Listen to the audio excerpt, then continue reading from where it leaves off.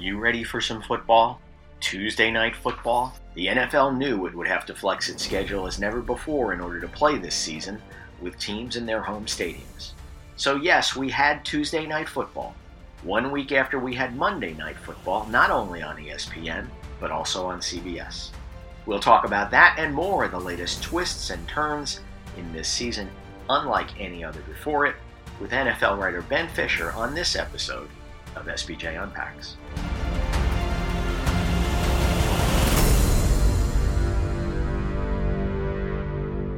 I'm Bill King, joined now by our NFL writer, Ben Fisher. Ben, we're talking this Wednesday morning, the morning after we saw Tuesday night football. Again, we saw Tuesday night football on CBS, the product of this spate of rescheduling that we all knew was coming eventually to a league that's attempting to play its season outside of a bubble. And one of the interesting products of all this is that while it certainly disturbs team routines as they prepare for games, and nobody likes the uncertainty, whether it be on the field or off the field, it did create a Tuesday night primetime window on CBS for the NFL.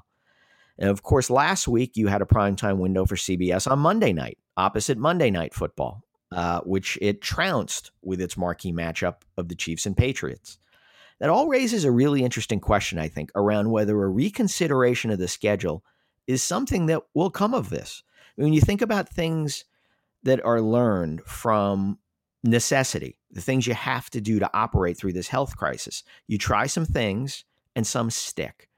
Is this one of those? What do you get the feeling that there's any consideration down the line, or will be any consideration? Because I think right now they're just trying to get games in and figure out what can go where and how. But down the line, maybe it makes some sense to reconsider whether there's this Sunday marathon of football and one game on Monday and one game on Thursday, or maybe there's some room to breathe. Oh, that's an interesting thought. Look, the feedback on Twitter is people love a 7 o'clock Tuesday game.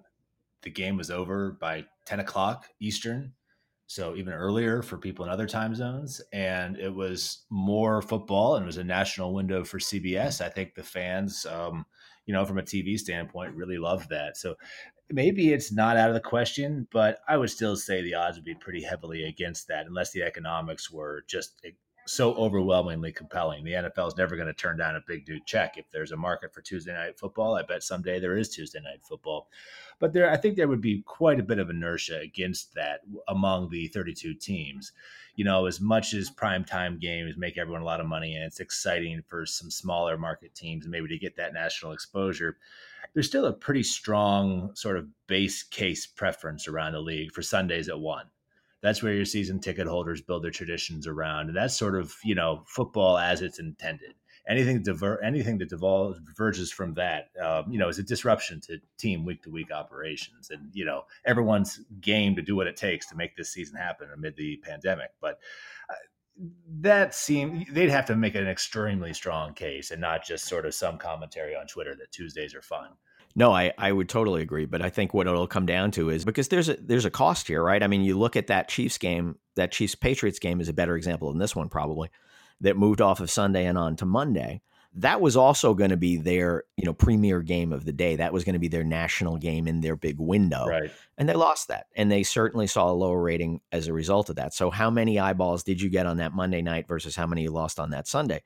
When you do that aggregation, and you come up with a number across the overall audience, and in a time when, let's face it, primetime viewing is declining precipitously, for entertainment programming. And so if the NFL doesn't go on Tuesday night, somebody else probably will. And if I'm only losing one game a year to a Monday night, one Sunday a year to a Monday night, and I can build that, I mean, if you live in an NFL city, you know that Monday night game is a happening in a whole lot of markets, especially with downtown stadiums. I think that, certainly no team would want to see 5 games move to Tuesday night. But if I have one go to Tuesday instead of Monday, I don't know. I think maybe I wouldn't see it as the end of the world. The question comes, is there a way around, your bye weeks, for example, that you could push somebody back to a Tuesday or even a Wednesday and then have the bye week and then go back onto your normal schedule? Is any of that possible? Again, you think about the rhythms of a team, you think about the rhythms of an organization.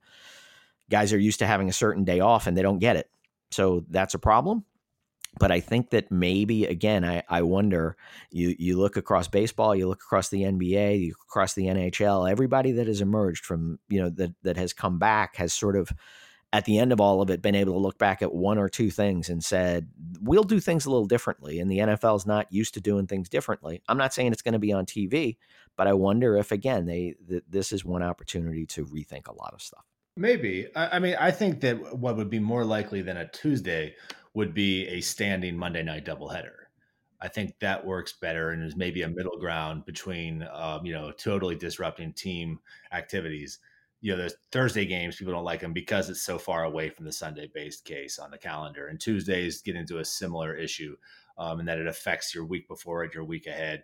I think, I know Monday Night Football is supposed to be an exclusive window, but, I thought that night when they had the two games on, it worked reasonably well. It was kind of like the old days in March Madness where, you weren't technically getting more one game at a time, but they staggered it. So you could catch the fourth quarter and still catch the second game before it got too climactic. So that's a thought there. I do think, though, that you have to worry about the back end. Last couple of weeks, the Sunday afternoon slates have been a little light on the prestige games, and you start taking like Chiefs Patriots and move that from a 4:30 window to a Monday night.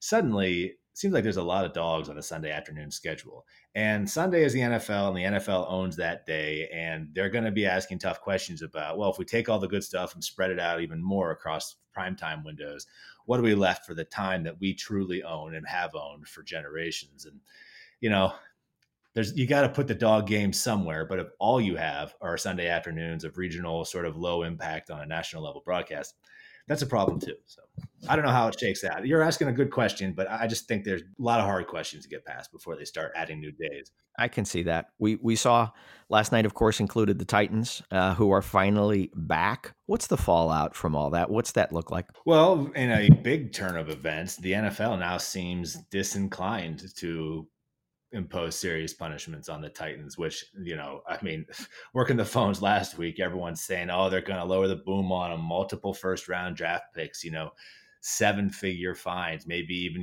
mid 7-figure fines, so suspensions for coaches or staff or something like that. Now, less than a week later, just last night, Goodell said that, I don't know exactly what the right quote was, but he strongly suggested that it was not an intentional violation of protocols, which indicates there may be no punishment at all. There's been some speculation that's just because they're having a hard time drawing a direct, bright line from a given protocol breach to the outbreak there, which is, an interesting thing for future outbreaks and how much punishment could really come down, because that's a hard thing to do, is to draw out who knows which droplet of the virus passed from one person to another. The fallout for now is, that there's been 10 or 11 games now affected by this outbreak, indirectly or directly. And that's pretty unpleasant for everybody, but we may be coming out of the worst of it. The Titans haven't had a positive case in a few days, and there was one new one in Atlanta yesterday. But at the moment, this week passes as a relatively chill time on the COVID testing front for the league, knock on wood. So, maybe this is a rearview mirror thing and we're starting to emerge from the worst of this crisis. But that's a big maybe, only valid until tomorrow morning's test result. Exactly. And one can lead to two, but I have to admit that we generally haven't seen large outbreaks on individual teams, even when you have the one test or the two tests. After Gilmore, I was thinking, well, they just flew back from a road game and here a guy tests positive, and what's that going to lead to? The Patriots shut down their facility for a few days. And, oh, by the way, that was another little lesson. The Titans were shut down for how long? I think we had this assumption going into this, my God, if you close the facility for 3 days, you can't play. I mean, for however long, because that's 3 days of not preparing. And how could you possibly get ready? Well, it seems that teams seem to be able to prepare. Titans came away last night, with a win against what was an undefeated Bills team. Yeah, I don't know what to make of that. A lot of jokes on Twitter this morning that may not be jokes, that the rest of the league is saying, why are we practicing? let's just do this by Zoom and show up and play on Sunday. Now, I don't know if everyone has a resurgent Ryan Tannehill and a seemingly unstoppable running back in Derrick Henry. So the Titans probably needed a little less practice than most. But still, last night's result upends everything we thought we knew about game preparation. So that could be more important than you think as a lasting legacy. One other point I wanted to make when you asked sort of what the fallout of this outbreak is, now that it maybe looks like we're on the tail end of it.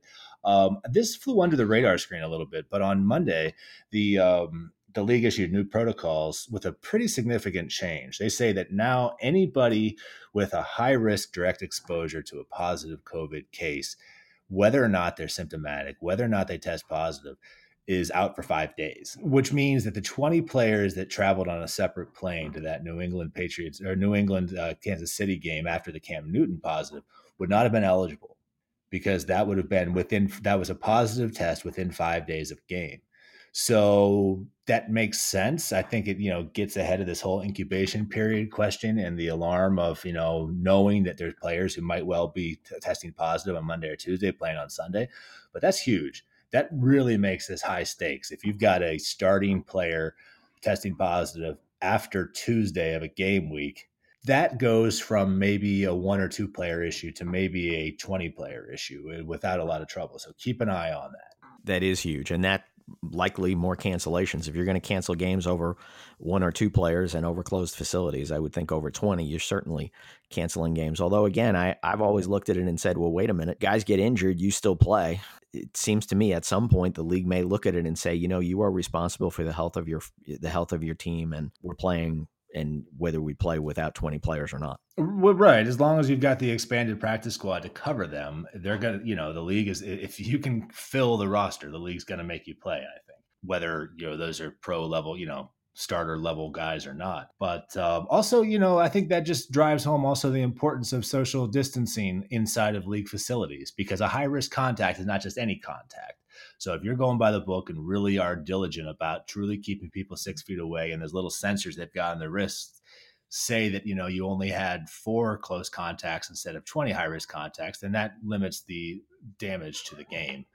So, that's first of all, makes it higher stakes, but also hopefully just drives home the point that you have to assume everyone you're talking to has COVID and just hasn't been tested positive yet. So the NFL's chief medical officer now says that the league, has looked at bubbles going back to March, and he still doesn't think it's a good idea. Others think that when the playoffs get here, it's time to move to that bubble, as MLB has, for example, with its postseason. Where do you think that ends up? Because certainly there are a lot of different opinions within football around that question. Yeah, I think yesterday the overall takeaway, more than any one quote from the conference call that Alan Sills, this chief medical officer, was on, was that he is strongly disinclined toward any sort of bubble. He thinks that they're not foolproof, and that's true. But I would say the NBA and the NHL would say they're pretty close to foolproof. Yeah, they would. But then also he made the point about, mental and emotional health, and that it's damaging to people's lives in different ways to isolate them for an extended period of time. I think if we're really just talking the playoffs, that's what, 4 weeks at the longest, 5 weeks, I guess. I don't know if that's quite as big a deal, but the message was loud and clear that conditions would have to change substantially for the NFL to get to a bubble. I just don't think there's any real appetite for that at the highest levels of the league, and things would have to get a lot worse to change that at this point. Even for the playoffs? Even for the playoffs. I think as of what we know right now, I say I would still set a rather large bet against a playoff bubble, just off the takeaway from the interviews yesterday. I thought it was interesting. Sean Payton was one of those voices, the Saints coach. And that's, when you start to hear coaches going in that direction, as opposed to the other direction of, hey, jam all these people in here, we need some crowd noise. Pretty interesting. Yeah, it is. I guess I'll just say that in my experience, some of the least informed commentary and writing about NFL strategic and front office and business decisions comes when the football ops and the business ops sort of blend. That would be true. This reminds me of the draft when we were hearing coaches and GMs saying, how could we possibly run the draft remotely? And all the owners and business side people had never even entertained the possibility of delaying it. So it's just different worlds. And while that might make perfect sense from a football mind to do a bubble, that still doesn't change the fact that there's very little appetite from the C-suite about that. Speaking of Sean Payton, talk in New Orleans of moving Saints games to Death Valley, Tiger Stadium in Baton Rouge, which I think gets particularly interesting because there's a little bit of a lever there in play. I don't know how serious the Saints are about doing this. Maybe they are, maybe they aren't, but they certainly would get the mayor's attention if they do. And really their complaint is that the mayor's basically, not even giving them their day in court. The league has offered to come down and make a presentation and explain why they think that fans should be allowed. And they're certainly pointing to all the other markets that have opened up. But no movement in New Orleans, and now there may be some movement out of New Orleans and toward Baton Rouge, where there seems to be a much more of a willingness to pack those stands. Yeah, this is notable to me because I know that for months, all 32 teams have been having conversations with all 30 markets, and those conversations have not always been friendly. But this is the first time someone really started negotiating in public. There was some hints of that in Cleveland when the Browns put out some statements about, we had hoped to do things and the state wouldn't let us, and they ultimately came to a deal. But this Saints public negotiating gambit of going up to Baton Rouge was, a totally new level of sort of rhetorical warfare with the city there. And I think that just shows that the league and teams are growing more confident. They've convinced 15 cities so far, and they expect to have another few in short order, that there is such a thing as safe football attendance under, small numbers and social distancing. They think it's no different from basically going to a Target right now in terms of personal risk. City of New Orleans says, hey, you're in a dome. There are no other truly enclosed stadiums that have allowed fans yet. We see that as a different thing.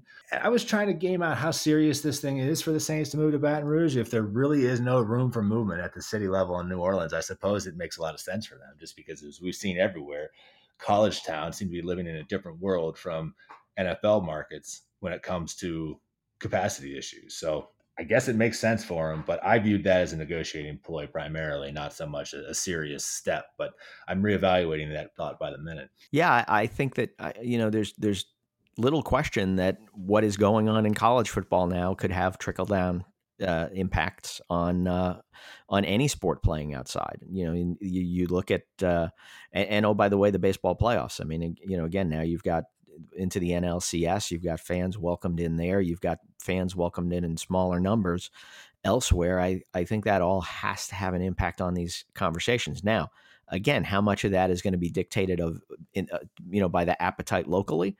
But when you've got states that are aggressively reopening and you look down the road and there's however many people at Death Valley, you just had Texas A&M for its game this week had a fairly stout crowd. And what happens? Dan Mullen comes out in the press conference, the Florida coach afterwards, after getting beat on a last-second field goal, and says, we need to pack the swamp.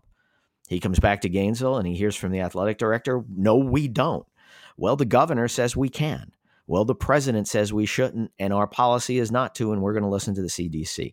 That dynamic that's playing out on these college campuses, I would expect a similar thing plays out in the NFL. If we start to see fans in more in Pittsburgh, more in Philadelphia, more in Baltimore, more in what is it?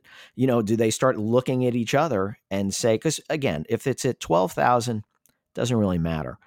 But if people do start to opening up in Texas and we start to see more in Houston or more in Dallas, and oh, by the way, where's the league going to stand on that? Is there a competitive balance question here where the league would have to come in and say, hey, there's this limit that we're comfortable with? What are you hearing in that regard? And what have you seen in that regard thus far from the league? Well, I think the league is content to let some competitive balance issues go, mostly because even on the high end, best case scenario about fans in stadiums, you're still capped at that roughly quarter to maybe a third attendance under CDC rules.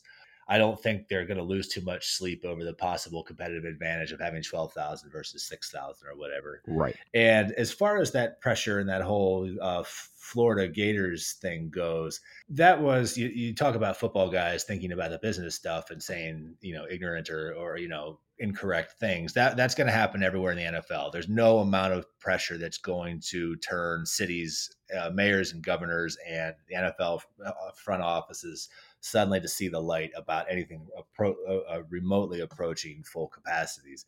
I do think the NFL, and we're seeing in New Orleans, is getting a little punchier and a lot more confident in its position that zero is an overly restrictive and excessively risk averse number. That there is a perfectly fair, perfectly reasonable amount of fans that can be allowed into these games safely, and that number is somewhere in the 5 to 20,000 range, depending on the stadium. More than that, they're going to be as anti that as anybody, just because the last thing they want is a big outbreak. But they believe, at those 10,000 levels, roughly speaking, the cities are being fairly ridiculous and not allowing that happen because they're pretty confident in the plan they've got. Well, and then that makes us think ahead. We had the conversation not long ago about what does a Super Bowl in Florida mean? Because again, you've got a governor that is now they are at 100% capacity is allowed. And what do you think the Super Bowl organizing committee in Tampa is going to have to say about that? And what's that conversation going to be like with the NFL? Is that evolving, you think, at all? Or do you still think that it stays the way it stands? Yeah, I mean, I guess I haven't made calls on the Super Bowl thing in really super recently, so I couldn't tell you if there's been a lot of recent movement on that. My general sense of things there is that it's the Super Bowl. It's sort of a special case. Florida is very laid back about this. You probably are going to get higher than the 25%, but still, I would have very modest expectations about big numbers in that stadium unless something changes. I still think the NFL is going to take the position that we can't afford to be a super spreader event or even be perceived as being, out of step with common sense safety.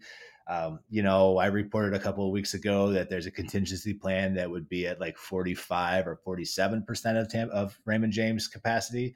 I think that seems fairly possible given the governor's position in Florida and all that. But it's just the NFL is not. I can't see what we know right now that they're going to fill that stadium for the Super Bowl. Yeah, I can't either. So what else you watching around the league as we wrap up here this morning? Well, a couple of nuanced little things here and there would normally be big deals, but they're not compared to just making sure the season gets off. The NFL ratings are down about 10% across the board compared to last year. There are some bright spots. Monday night's doing better than some other windows. The league has gotten a lot more forceful about, saying actually that's great. It's less of a decline than in 2016, the last presidential election season. And yesterday, I thought it was interesting rhetorically on the conference call.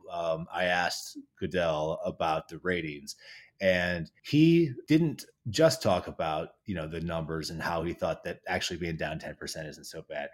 He emphasized a couple of times the gap between the NFL and everybody else, which of course is most relevant from a business standpoint. He, noted that other sports are down more. Entertainment, scheduled entertainment has fallen off a cliff like always, and that while the NFL is down compared to other programming, it's still extraordinarily good. And he believes that they're putting space between us and everybody else, which is not an inaccurate view to it, but they're getting ahead of the ratings narrative right now and emphasizing what they see as actually good news, which was interesting.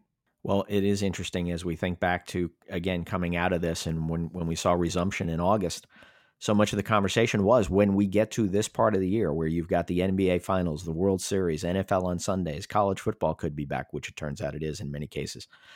You looked at all that, and NASCAR would still be going on and into its postseason chase, and you would have golf majors, and you would have all these things, and what would happen, and who would be the winner. And it's interesting to see. I'm not sure there's been one. I think there have been survivors. And again, I think in aggregate, I think sports viewing is up. I believe that I saw that emanate from some of the bright lights of social media recently. So I think overall sports viewing is up, but not the winners or losers that we necessarily projected, and certainly more losers than winners if you just compare to before. And again, in one of those things that we often talked about was, well, people don't have much else to do. Well, they seem to have found other things to do. Maybe it's a reminder that half of this country really doesn't care one way or the other about any sport. Yeah, I think that's been. I think us in the sports world saw these schedules coming together in June and July. Like, oh my God, these weekends are going to be nothing but wall to wall sports, and like My wife likes sports. She's not your, stereotypical Andy Capp wife complaining that I'm dominating our free time with sports. It's just we want to do other things with our weekends too. And because of my job, I'm already mostly in front of the TV watching NFL for 12 hours or whatever on Sundays. The last thing I want to do is that same Friday night watch a 3-hour NBA game. So, and not to mention all the college football. So I make choices. I have other things in my life that competes with sports. And I think the crowdedness has reminded us that sports are not the be all end all. And if the NBA finals is going to take place in June when there's not much else going on, and I'm conditionally trained to watch for the NBA finals, I'll watch it. But I didn't watch a second of it this year, which is slightly surprising, but I'm just a little overwhelmed. And I don't think I'm so out of line with the rest of the world. And we've all got a lot on our minds. And you're right. Some are doing better than others, but nobody's really crushing it from a viewership standpoint. All right. Great stuff. Ben Fisher, thanks so much. Thanks for having me, Bill.